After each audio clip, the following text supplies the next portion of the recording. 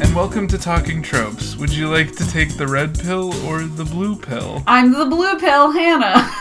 I'm the red pill, alpha male, David. Excuse me, I'm Sigma woman, Hannah. Right, the blue pill is Sigma. That's the true. Because today we're talking about The Matrix. Not just The Matrix, the film series, but the idea of The Matrix, the trope of The Matrix. Yes. Which a lot of people refer to now in the Silicon Valley world and increasingly in the fiction world as the metaverse. And we're going to explore a little bit of the origins of that, but focus mainly on the monster that it has become in recent years. And I think that starting off talking about alpha males and beta males ties into the film that we just watched, The Matrix Resurrections, because a major plot point is that Neo really wants to cuck this alpha guy named Chad by getting with Tiffany, who is actually Trinity. So the subtext of, I guess, getting red-pilled did somehow make its way into this movie. 20 years after the original. This movie is very much in conversation with the discourse that has surrounded The Matrix since coming out and the internet increasing in its global hegemonic influence. However, what this movie has to say about any of that is not particularly interesting. Right. It's very self-aware, like the programs that inhabit the Matrix. They've all become self-aware and are so meta in their references to this being an unasked for, unnecessary fourth movie in the franchise that it almost becomes unwatchable for that first, hour of the movie. I would say it remains pretty unwatchable. It right. Doesn't get much better. Well, of course, there's a knowledge that everybody remembers certain things about the first Matrix, but no one remembers the actual plot of the second or third Matrix. So when they're reintroducing characters like the Merovingian and Sati, and they have to re-explain who they are briefly, because no one remembers what happened in Revolutions. My mom was asking if she could watch this movie if she didn't remember really anything from The Matrix. And I said, oh yeah, no problem. No one remembers anything from The Matrix. And this movie is aware of that. Right. And yet it still banks on, being a direct continuation of the story because that's what people ostensibly want. But they lampshade that in the big boardroom scene, which I think is the standout scene of the movie, where it's the brainstorming session of John Anderson, Thomas Anderson, sorry, who is played by Keanu Reeves, who is supposedly the creator of the video game franchise The Matrix, which he based on his real life, which is why he gets confused as to whether it really happened or not. And they're in the boardroom discussing, what does it mean to make a new Matrix? And so it's a bunch of people. I think Freema Agyeman was there. She was. That's from Doctor Who. And Sense8. That is... Well, okay. We'll get there. All the Sense8 references that I won't get because I didn't watch it. But they're all pitching, and they're you know what The Matrix is? It's an allegory for, trans identity. It's, it's an anti-capitalist film. It's this, it's that. And by listing all those things, obviously what they're saying is, sure, you can interpret it that way, but The Matrix in reality is none of those things. It's a real story of something that really happened to Thomas Anderson. So is it saying we can't interpret this masterpiece? It goes beyond interpretation, or what is it saying? I think it's it's trying to avoid saying anything, you know? Right. I think it's trying to be like, the Matrix is whatever it was to you, man, you know? Right. It can be all of these things simultaneously, which, you know, I don't think is the worst take you can have for a piece of media. I think that's true, you know? Like, media is multifaceted, and it is about having a conversation with the viewer or reader or what have you. Right, but it's seen as kind of like a crass thing that they have the creator in there, and they're all trying to explain to the creator what the creation means, including reducing it to simply being an action movie about bullet time. Right. You know? Well, right. And it's also during this moment where in the movie, you know, Keanu is supposed to be, or Neo or whoever, is supposed to be sort of coming to realize the loops that he lives out day after day after day, you know? Yeah. And to sort of... represented by him constantly taking blue pills. Right. You know, which are his psychiatric medication. Right. So it's not exactly a pro psychiatry film. Yeah. The big villain, spoilers, is Neil Patrick Harris. Who's the analyst. Yeah, the analyst. So it's a doubling of the meaning again. Yeah. Know? But, oh man. He's his analyst, his psychoanalyst, and he's also the person who analyzes human output in the Matrix. Right. It's very strange and convoluted. But this boardroom scene or this brainstorming scene, it just feels so empty, and it's supposed to. Yeah. You know? Would you say it's a simulacra or a simulation? Well, it's supposed... Yes, it's a simulation and sort of distillation of 20 years of discourse that have gone on around these films, you know? Right. And also of what it was probably really like for Lana Wachowski to sit in this boardroom and be forced to pitch a film that she specifically said, I will never make this film. Right. Right. And, you know, and the movie is, like, meta in that, you know... Keanu's character is being told by Warner Brothers that you have to make this game or we'll do it without you. And the specific choice for it to be Warner Brothers. Right. Which leads to the main reason for making this podcast. And I said I would hold off longer, but I have to say it. This is my big... Alright, truth bomb here, everybody. The Matrix Resurrections takes place within the Space Jam universe. I've just said it. That's facts, okay? See, you first pitched this idea to me before Resurrections came out, which is what makes it such a legit pitch. Yeah. You know? And I was kind of like... end... Sorry, go ahead. I was kind of like, okay, like, maybe, like, sure, why not? Like, the Space Jam 2 universe is, like, just weird enough that it could probably include this. And then the movie came out, and, like, the new, like, character that they insert is literally... Bugs Bunny. Like, Bugs Bunny. She's like, played by, what's the name of the actress? She's I don't know. Sense8, right? No, she's not. I don't think so. Oh, okay. Never mind. Okay. Played by Jessica Henwick. She is, the blue-haired... She's twinkie, millennial, chick. Queer Bugs Bunny. Which is all things that Bugs Bunny has always been, even before the new millennium. But it is Bugs Bunny. She refers to herself as Bugs Bunny. Yeah. If you go back to our Space Jams episode, you will recall that at the end, I say that Bugs Bunny exists in the real world with LeBron James. But he can't, because he is simply a product owned by Warner Brothers that lives in their serververse. They're the Space Jam metaverse, basically. Which is a virtual reality world that people can enter that contains all of the intellectual property of Warner Brothers. So that means if LeBron James really did leave that serververse, Bugs Bunny cannot appear there because he has no physical presence. He doesn't live in Toontown. So then in this film, we see a character named Bugs Bunny in a virtual world in The Matrix. Yeah.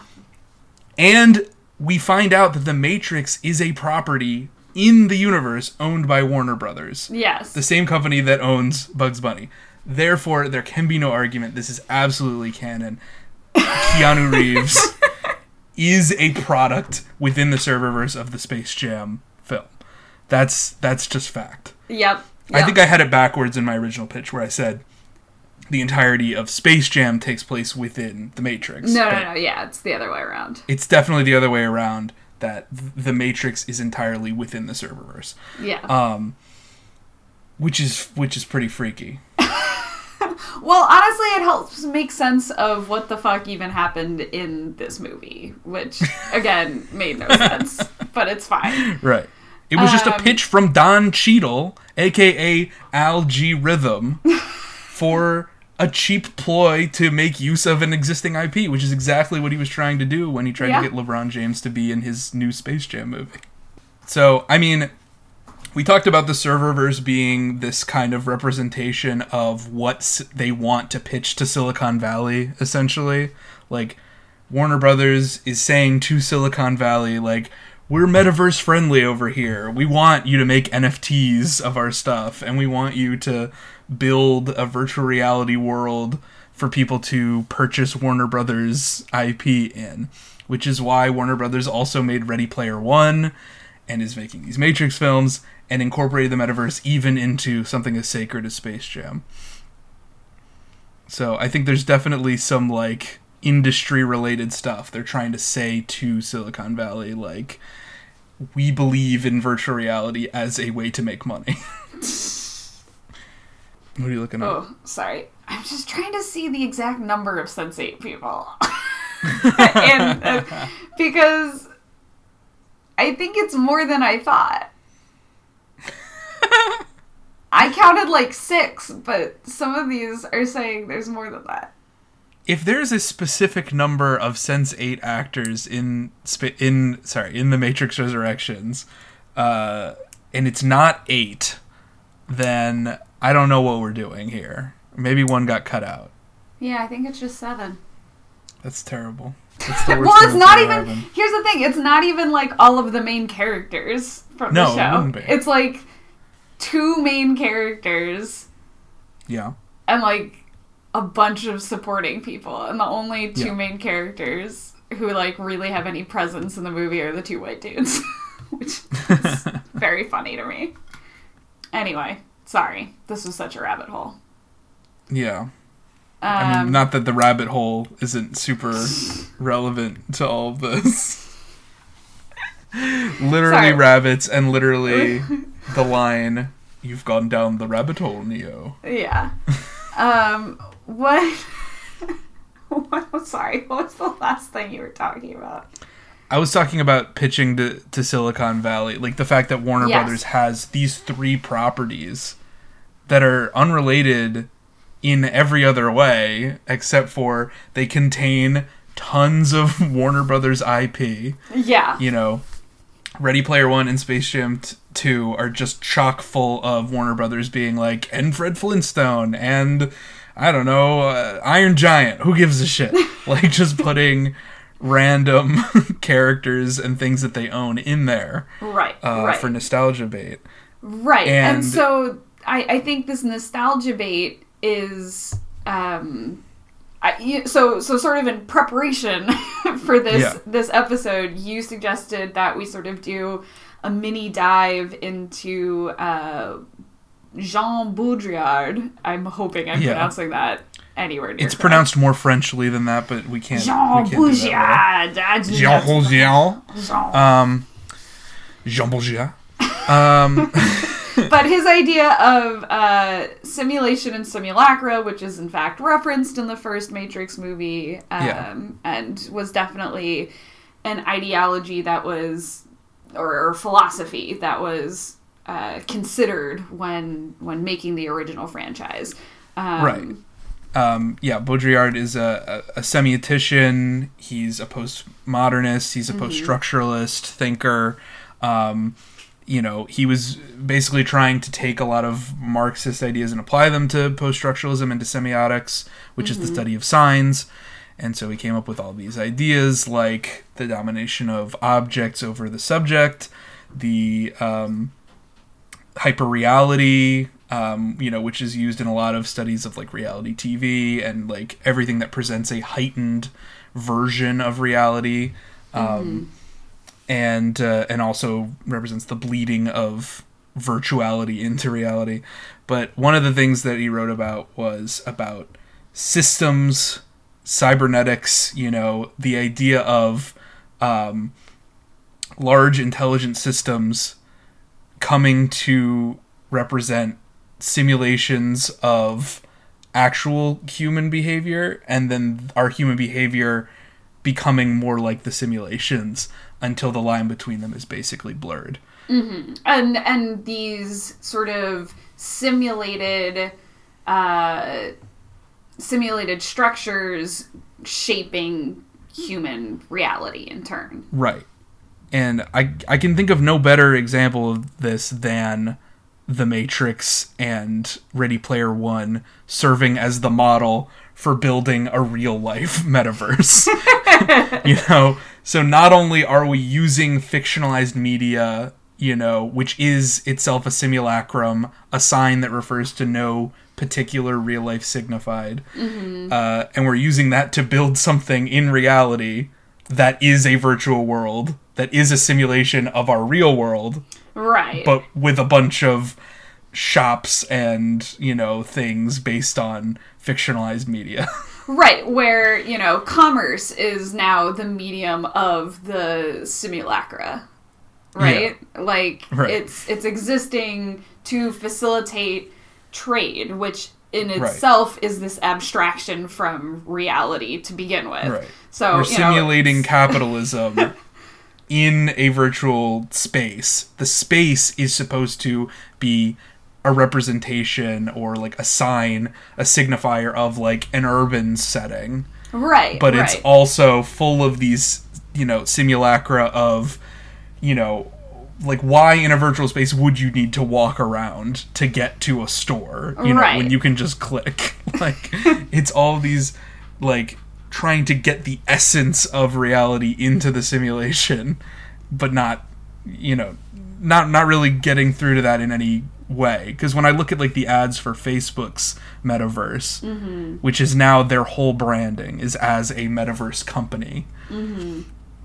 it just seems like this is like a Zoom meeting, but with Mii's from the original Nintendo Wii.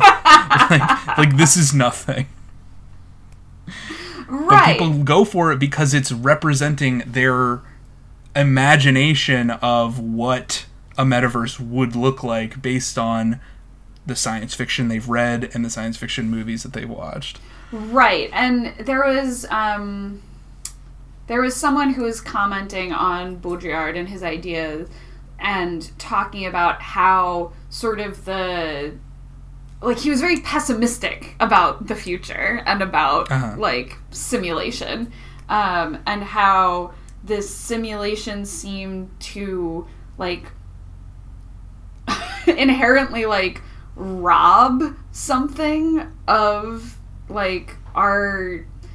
I don't want to say humanity, but, like, our ability to imagine. That's what it is. Our ability to imagine any other future or imagine, like, a way out of the current this is, like, system. a big part of post-structuralism in general, as I understand it. Okay. I'm not a philosopher, and I suck at reading, but my understanding is, like, all post-structuralism is about, like, looking at the way that we analyze media and saying even that is coded with all of these preconceptions and all of these structures, because we really aren't able to imagine anything. We can only imagine things within the very small parameters of the social upbringing that we're in. Sort of like explaining why didn't people come up with the Enlightenment back in, 200 BC? Well, because you can't imagine anything. You can only imagine things that your society raises you to imagine. Mm-hmm. And right now, our society is governed entirely by these mediated, fictional representations of imagined futures. So the only futures we can imagine are ones that are in our stupid television set, and and it just creates these, real life capitalists and innovators, quote unquote, who just want to make a world of hyper-capitalism and cryptocurrency. Right, exactly. And nothing else. It's like an Ouroboros, It's the never-ending cycle that just keeps eating its own tail and creating more of itself. It is rotting my brain. I can't live anymore. I can't sleep. I can't eat because I keep thinking about the Spider-Man eco-friendly NFTs and oh my God, that AMC is selling, and what is that? I don't know. Yeah, I mean, there's no such thing as an eco-friendly NFT. They're just different levels of eco-terrorism. Not eco-terrorism, but eco harm. No, I agree. I think the real eco terrorists are the NFTs and the oil people terrorizing the ecosystem. Right. People fighting for climate justice should not be called eco terrorists. Yeah. We're reclaiming it. We're reclaiming it. Sorry. I know I'm gonna go off on more tangents like that, but no, that was great. I love that. That's what this movie is. This movie has no point. It is the point of this movie is to it's like a big NFT. Right. And bless Lana Wachowski or Wachowski. Yeah. But the ending of this movie tries to be we're the queers, we're here, and we've won. And it just doesn't work because there's no character arcs in this movie. It's just all plot. There's no character, Right. Well, in the original, it was also very much about that. I mean, I rewatched the original Matrix and then Reloaded, and they're definitely both centered around the idea that everyone's just kind of filling their roles. Everyone's just doing what they're being told to do, but that's part of the story. So the second one questions that chosen one narrative a little bit by saying yes, the Oracle, this character who knows everything that's going to happen, created the One as a sort of release valve on the pressure of people who would want to escape the system, so that not too many people would escape the system. Eventually, they would wipe them out, kill anybody who escapes, right? And then the cycle would have the One be in charge of resetting and setting up the process of a new Zion again.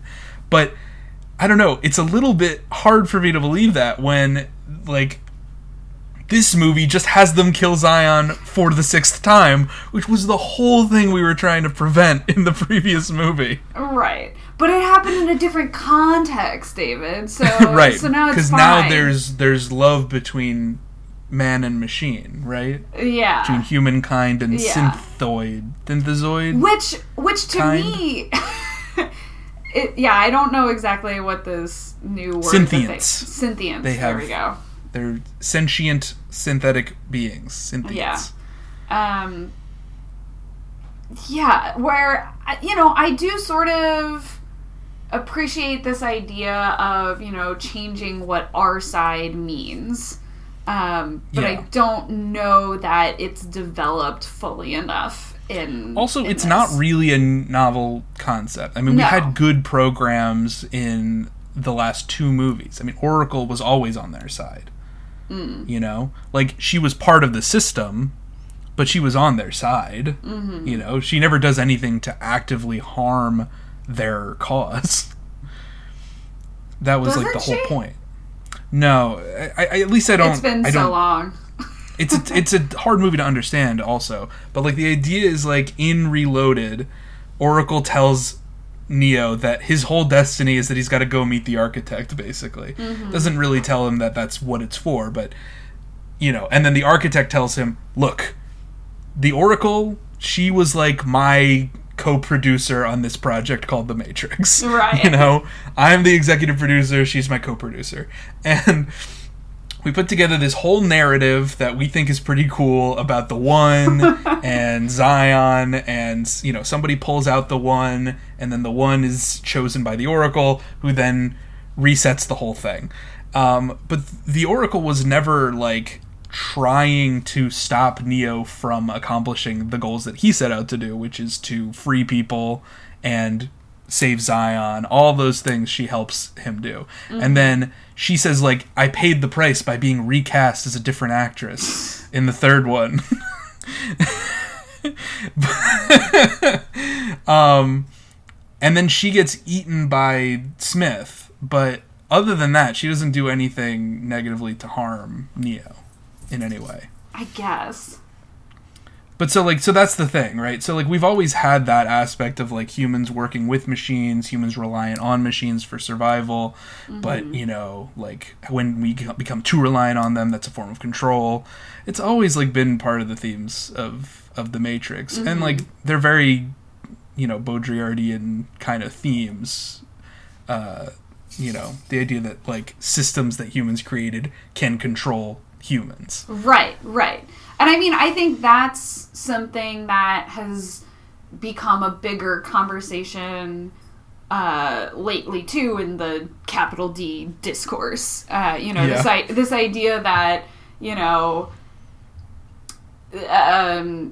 just relying on a program to defeat bias doesn't work, because people create programs that are inherently biased or feed it information to learn off of that is biased. And that, you know, this idea that we can eliminate programs? That we can eliminate the subjectivity of the human experience through, like, synthetic programs, you know, is something that's possible when, at least right now, it's not.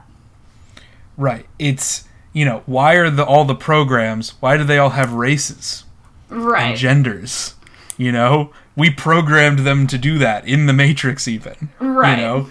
Even these things that just look like big squids. They all are, like, in the back of their heads are thinking, like, I am a black woman.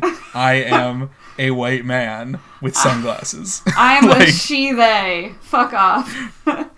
They all have identities that are based on our framework of what identity is.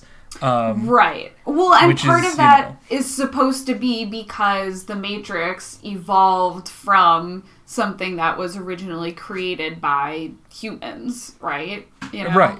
No, but I think it's true of all, like, future technological, you know, progress, is that it is all going to be baked in there some way or another, unless we, you know, actively seek to remove it, which is, even then, that's something that you're making a choice to do that. So that makes me think about Ready Player One, where the themes are all about, you know, transhumanism, escaping the body and, like, changing what you look like, but they're always, like, obsessed with the reality of you could be a 300-pound dude who lives with his mother. I think that's a line that H says or something.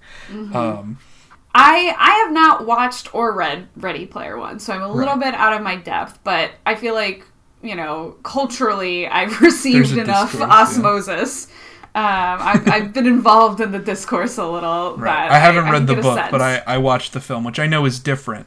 But there's a heavy emphasis in the film about, you know, like, what people really look like versus what their avatar is. Well, and I think that's the real self and the virtual self. Right. That's such an obsession of people, or rather than an obsession, I think it's an anxiety that modern life has sort of created in us, and that the media likes to reinforce. You know, this idea that there is a real, authentic self, and that, you know, displaying different or changing different aspects of that quote-unquote real self is considered dishonest. But, you know, where people draw that line is really different, and in what context people consider that to be appropriate or inappropriate are wildly different, you know? Right.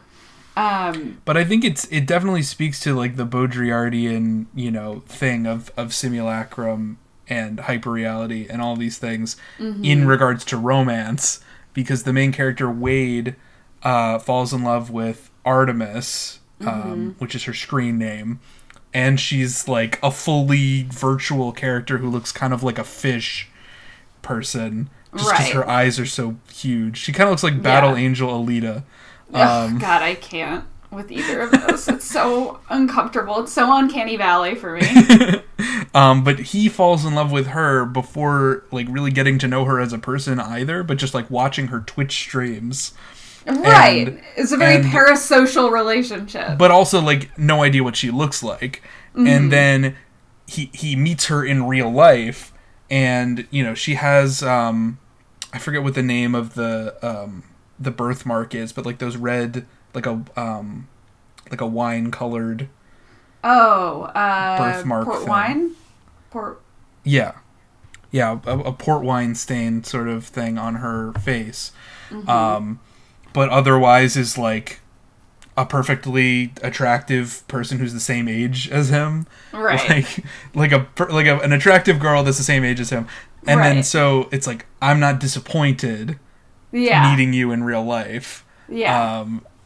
And it's like, yeah, of course you're not. she's exactly who she represented herself as being.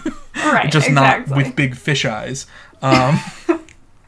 And then at the end of the movie, because the whole movie is about how the creator of the Oasis, this virtual reality world, never kissed a girl or something.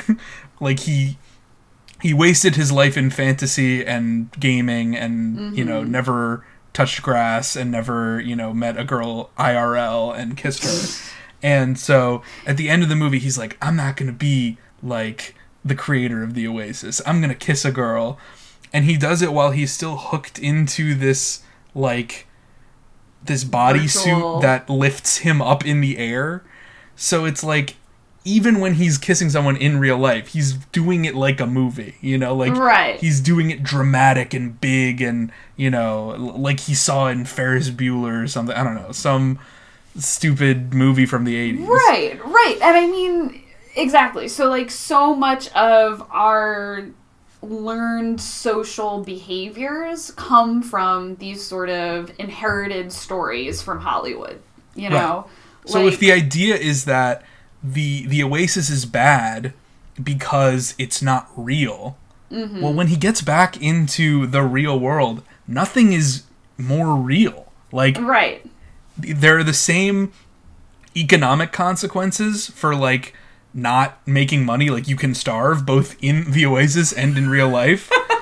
Right. And corporations still run everything you do, both in the game and in real life. And you live in this, like, these stacks of trailers that they call the stacks. Like, poverty exists, but it's like a hyper-real, fictional version of poverty. Right. And it's named after, literally, like, the stacks is what they call server rooms, is it not? Like, okay, I didn't realize that connection.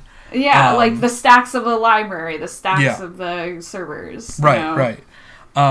So, yeah, it's like, when he leaves the Oasis, he's no less in a virtual world, a mediated space. All of his experience of the world is still mediated. And all of his, like, shopping is done online. You know, it arrives in real life, but it's done online.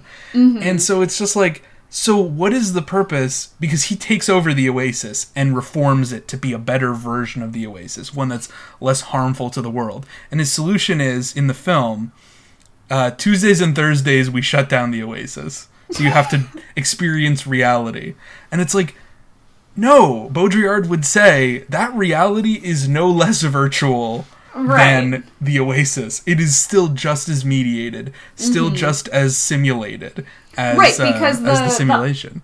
The underlying structures are remaining the same. And, you know, this sort of requirement to think of ourselves and conceptualize ourselves through this sort of mediated lens is what is, you know, part of the simulation. Right. Right. And so I think that's like the pitch, right? Like that's the goal of the companies, is to say, look, virtual reality... There's no fighting this. Virtual reality is going to be a part of the world. It's just inevitable. Like, that's their version of science fiction, is just like techno-determinism. Mm-hmm. Not techno-optimism or techno-pessimism, because they're just like, well, you know, the world will either be good or bad, but it will be this way. But it will be technical. Yeah, it will be this technology specifically. Mm-hmm. And I guess... I guess there's no fighting it, but I'd like to try. I'd like to be a part of whatever revolutions the Wachowskis have pitched. You know, so if anybody wants to put on leather and meet me in the parking lot wearing sunglasses, I'll do it. I think that's the frustrating part of, you know, sort of the quote-unquote, like, queer messaging of Resurrections, is that, you know... They're like, yeah, we will rainbow this capitalism. Yeah. And it's we're going to put rainbows all over this heavily corporate product. Right. And it's like...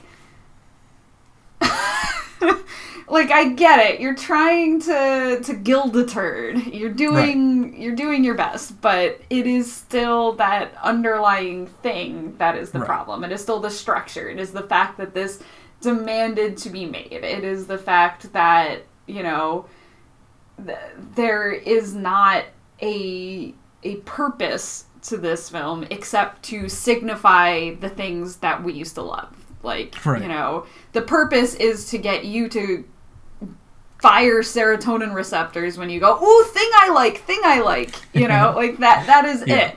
And that's true with the serververse, that's true with the metaverse, it's true with... They're all empty signifiers. Yeah, they're all empty signs referring to nothing. Like Disneyland, like any corporate IP. Mm-hmm. It's a sign that represents a thing you remember. But that's it. Yeah. You know, which is why a lot of these big modern franchises feel so lacking in not ideology necessarily, but like anything to say. I think you're right. They have an ideology with them, which is the ideology of the overarching, you know, the corporatism, the base and the superstructure. It's the, you know, capitalist ideology, but you know, it's not following any grand narrative. It's not. It's not part of a larger, you know, story about how you should live your life and how you should identify yourself and how you should be with people. It's just like love, romance, Hollywood, freedom, truth, these kind of ideals in the form of an easily consumable narrative. Right. But then, again, without any of that introspection and, like, character, you know, like, there's not a lot to really, like, sink your teeth into, which is why I feel like so Trinity and Neo really love each other a lot. Yeah, and power the Matrix. And their love is powerful enough to shake mountains. And power the Matrix. And power the Matrix by themselves. Which at a certain point I just was like, everything you're saying, Neil Patrick Harris, I do not care, and it doesn't make sense. It doesn't make any sense. But that's beside the point, because it doesn't have to, you know? No. Like, we turned our brains off for the first Matrix, didn't we? I mean, I did. And I enjoyed the hell out of it. Right. But I think what was... I think also part of the frustration, and I'm sure part of the frustration that, like, Lana Wachowski felt making this unasked for sequel, is that, like, there is no originality. You know, not that, like, The Matrix was wholly original or anything to begin with. Like, it was very much drawing on other sources. But it was combining those sources in a way that seemed novel at the time. Where is all of the, like, new anime stuff? You know? Has Lana just not watched any good anime, like, since 1999? I mean, not that there's been a ton of good new anime in the since 1999, yes, but but you're right.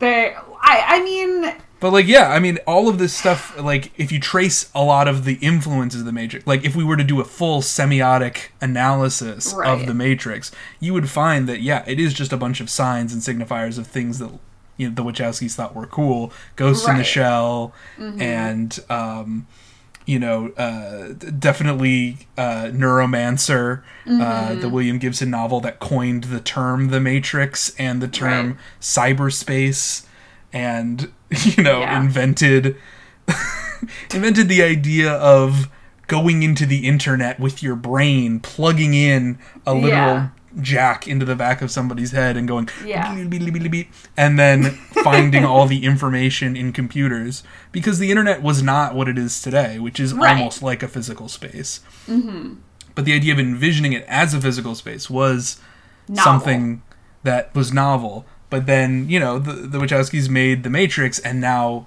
that has supplanted Neuromancer as, like, the popular imagination of a virtual reality. Right, because, you know, images hold more power within our Nobody society. remembers Johnny Mnemonic. Does anybody know what I'm talking about? I feel like people remember Johnny Mnemonic. Well, it was 1994, 1995, something like that. I guess. With Keanu Reeves. Yeah. Also plugging wires into his head and jacking into the Matrix. Like, 5 years before this movie comes out.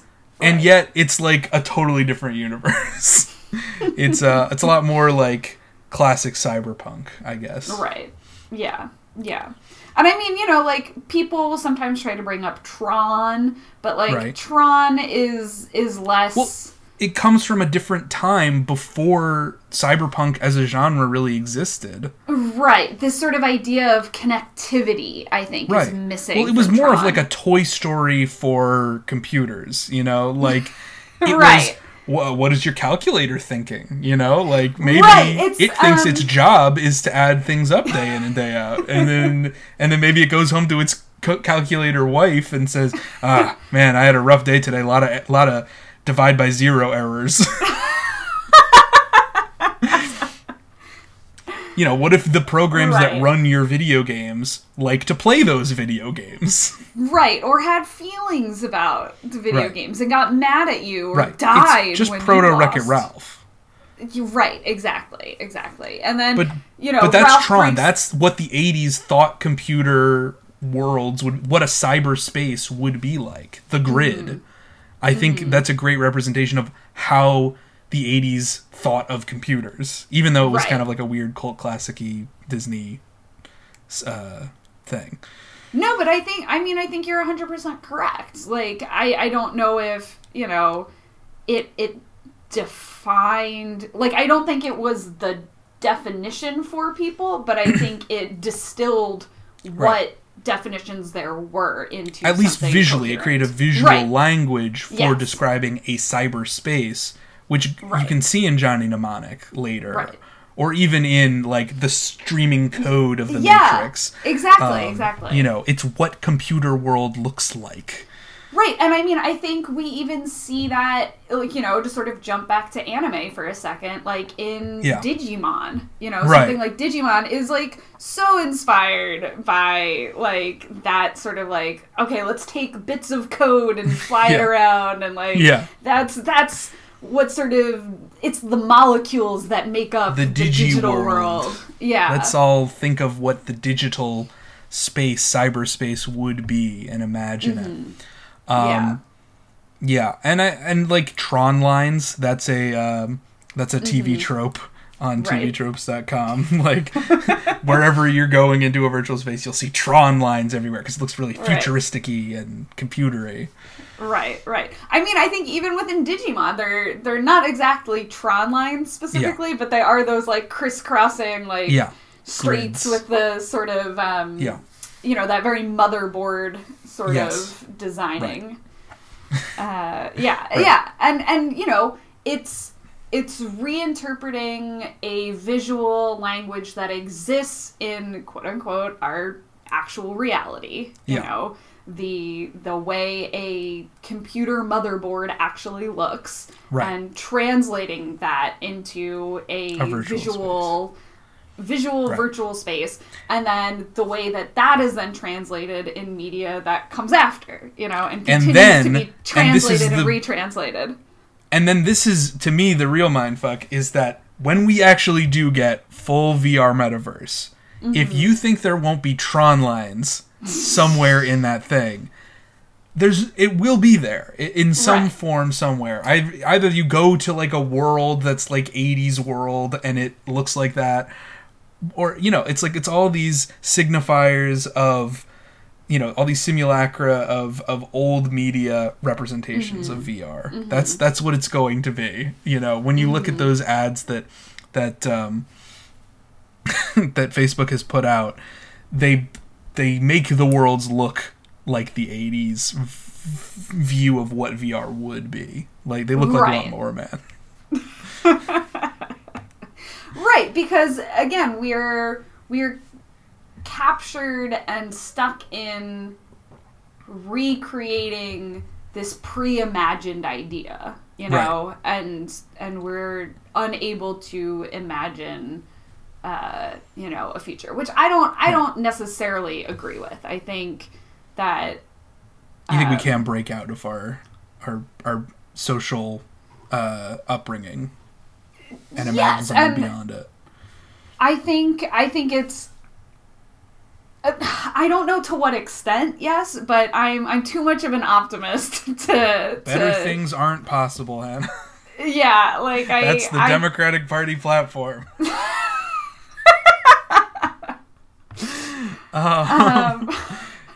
God. So there was one thing, I was reading this book. I thought it was a very interesting chapter I was reading from this book called Reality Media, Augmented and Virtual Reality by Bolter, Engberg, and McIntyre.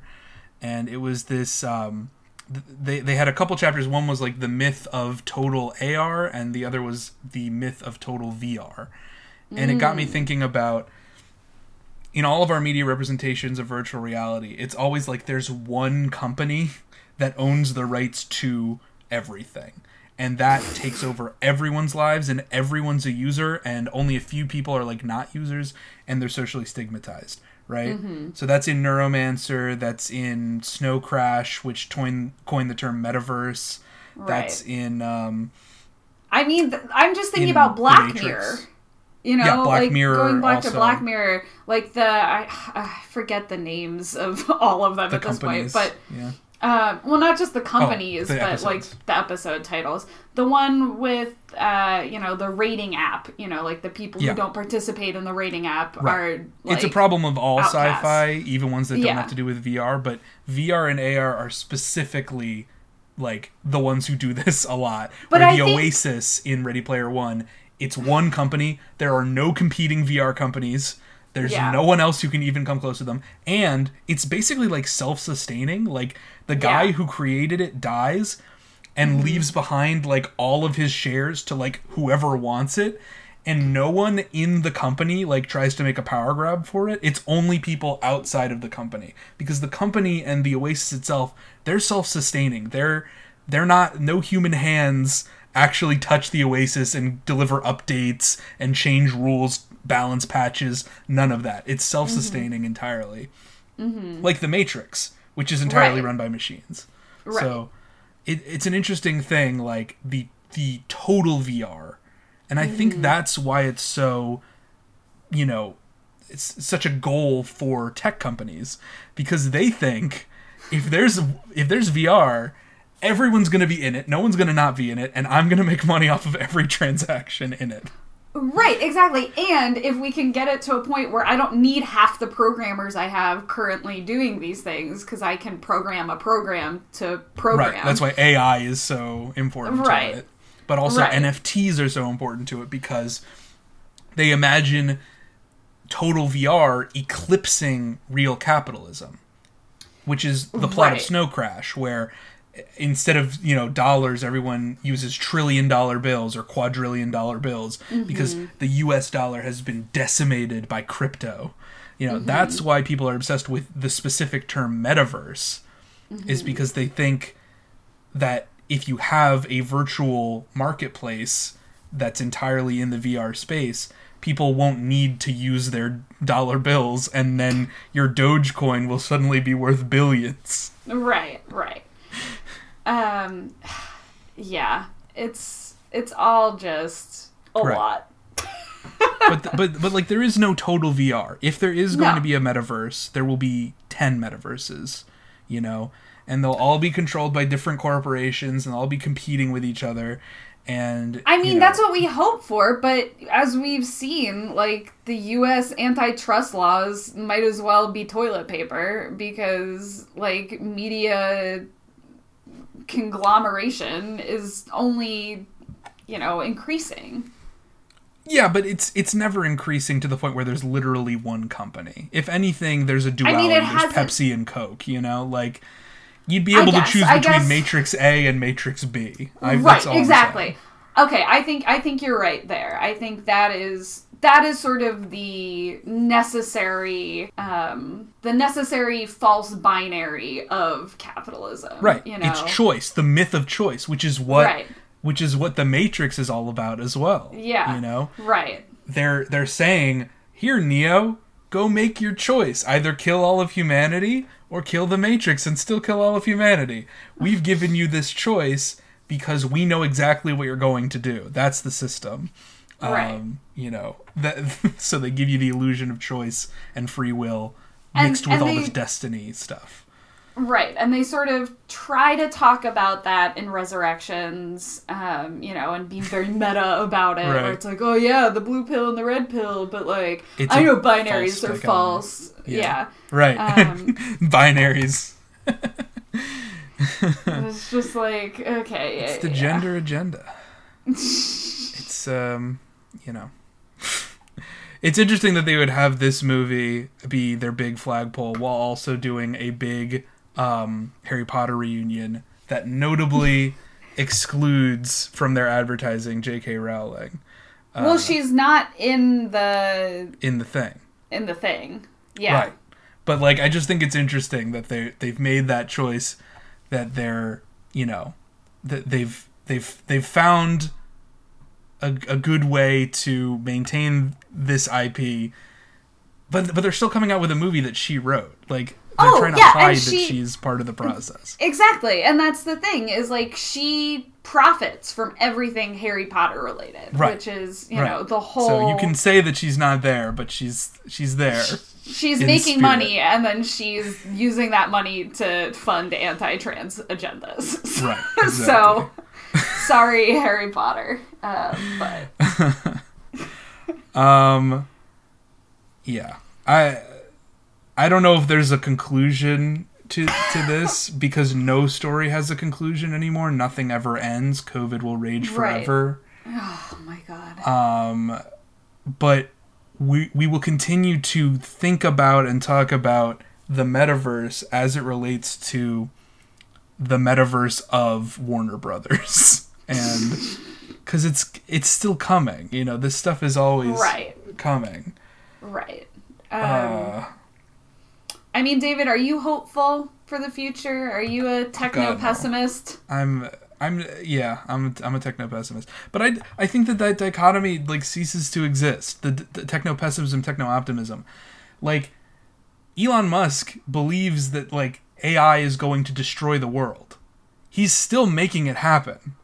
Like, he's still trying to make it a reality. So because he's into the Rocco's basilisk, like, bullshit. But that's what I'm saying, right? Like, he's an idiot. But he thinks that AI will destroy the world. Yet, he believes that it still must be something that we actively pursue and do nothing to stop. People who think that VR is a dystopia, people who read Snow Crash, for example, which is a dystopian novel, like, they still want it to happen. They want the US dollar to collapse. And they just want to be one of the people who's, like, working with the Yakuza to, kill Johnny Mnemonic or whatever. They just want to be part of the ruling class in that dystopia. So there's no escape from our fictionalized sci-fi universes, because people are actively trying to make them happen even when they think they suck. Right. Yes. I think that's true. It's crazy to me that I did not think of this a particular example earlier, but have you ever, I have to look up who the author is. Have you ever read the book Vert? No, I haven't. It's by Jeff Noon. I read it a long time ago. And it's like a 90s science fiction novel. Okay, so it's about this sort of alternate reality that you get by basically doing this drug trip, but it's like a shared reality that you can all sort of go into together. So, it's sort of like pre-VR, a consensual VR. hallucination, which is what that's the word that they use to describe the Matrix in Neuromancer. But yeah, continue. Right, and sort of spoilers for this book. I do recommend you read it because I found it very interesting. At the end of the book, you sort of find out that maybe the book itself was also, all this constructive narrative.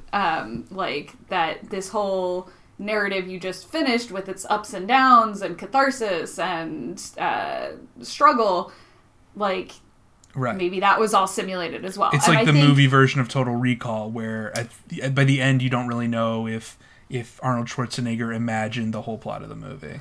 Right, but I think it's also saying that doesn't matter, because the feelings and the experiences that occurred felt real, and that you joined these characters, and your experience of reading this narrative and participating in it is no less real. And I think that's sort of something that is missing from a lot of these, like, what is reality narratives, Well, because we're still obsessed with it. It's still something we're born thinking about, just right, like what is real and what is fiction and what is fake news. Yes. So I think that's part of it. I think we're obsessed with this insidious idea that someone is trying to pull one over on us, Which they are. Right. But I think there are... we consent to storytelling all the time in our daily lives, No, I know. I think that is what's so insidious about it. That's this is my perspective. I'm not saying you should have this perspective, but, we all construct our own realities. That's what postmodernism is. Yes. It's that we have our social media bubbles and our news bubbles and our circles of friends, and through them we construct an idea of truth that is pretty much unique to our own subjectivity. We don't have any access to an objective reality or even to someone else's subjectivity, Mm-hmm. So when I hear people say, I just don't think vaccines work, I cannot access their reality. It is totally fake to me. But to them, my reality is also, this simulation created from mainstream news and whatever.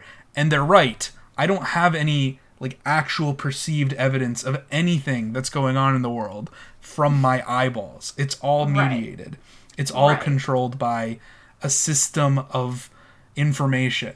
That doesn't mean that there is no truth, but it means that my life is a simulation.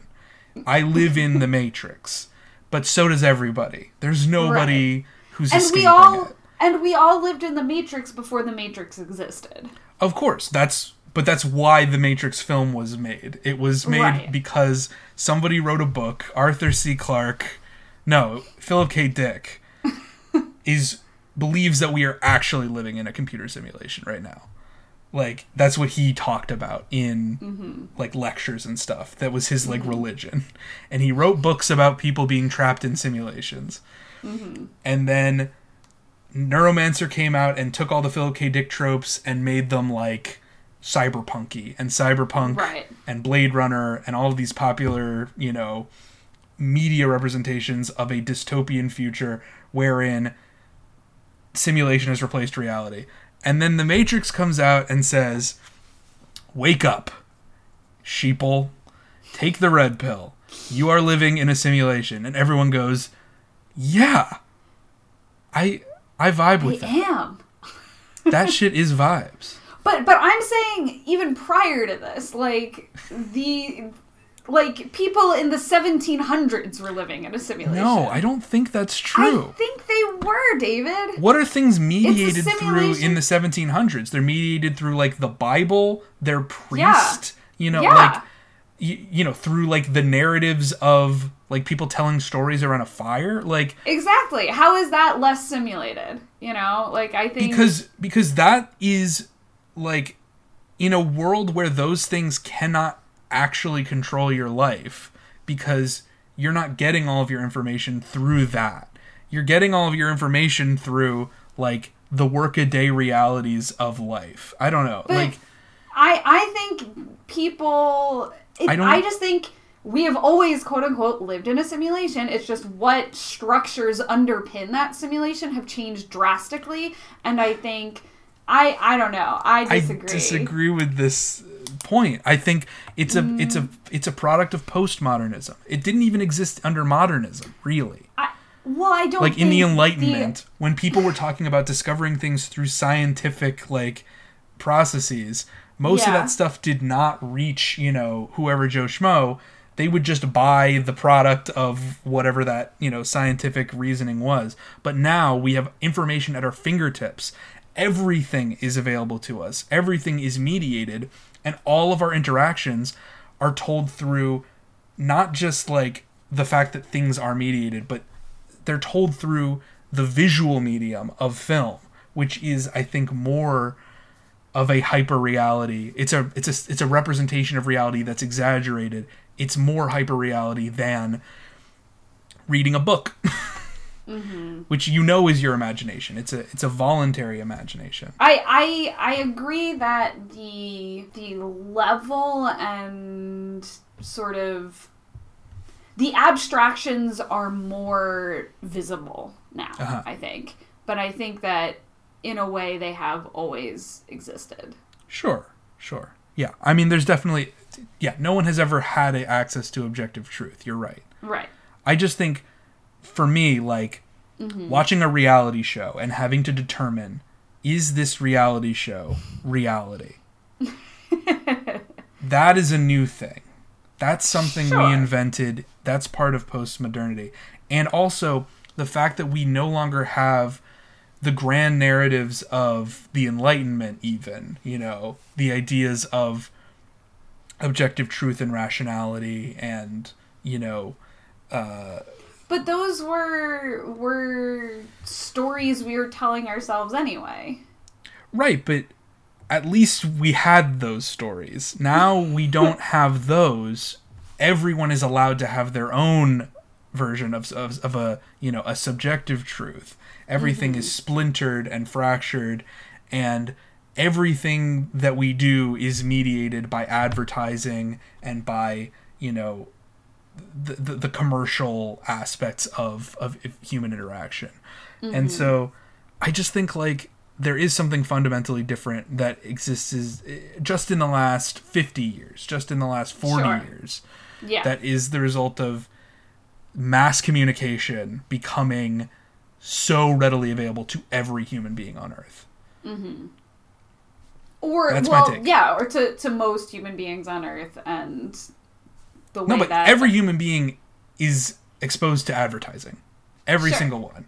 Even if you live in the mountains, you are somehow going to be getting an ad somewhere that's going to say, buy more oil or something. I don't know.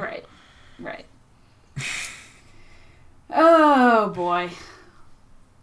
So what is the Matrix selling us, David? What is Matrix Resurrection selling us? Trans ideology. I don't know.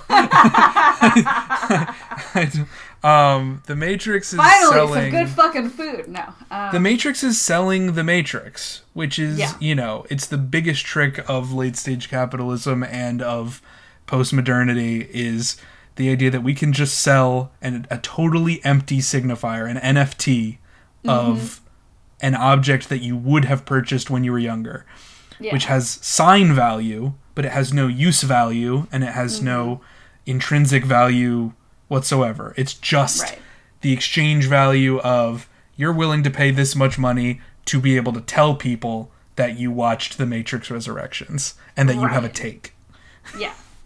Yeah. And that's it. And that's our take on Matrix Resurrections. Yeah. Which we have because of the social value that is carried by us paying for HBO Max or getting it from our parents. The true millennial experience. I guess next time we'll be doing another Standing Stanley Tucci, which I guess is no less postmodern to have a whole podcast dedicated to Stanley Tucci, but is certainly less of a simulation because we're really getting the real truth about the Tooch. So check us out next week. Bye-bye. Bye.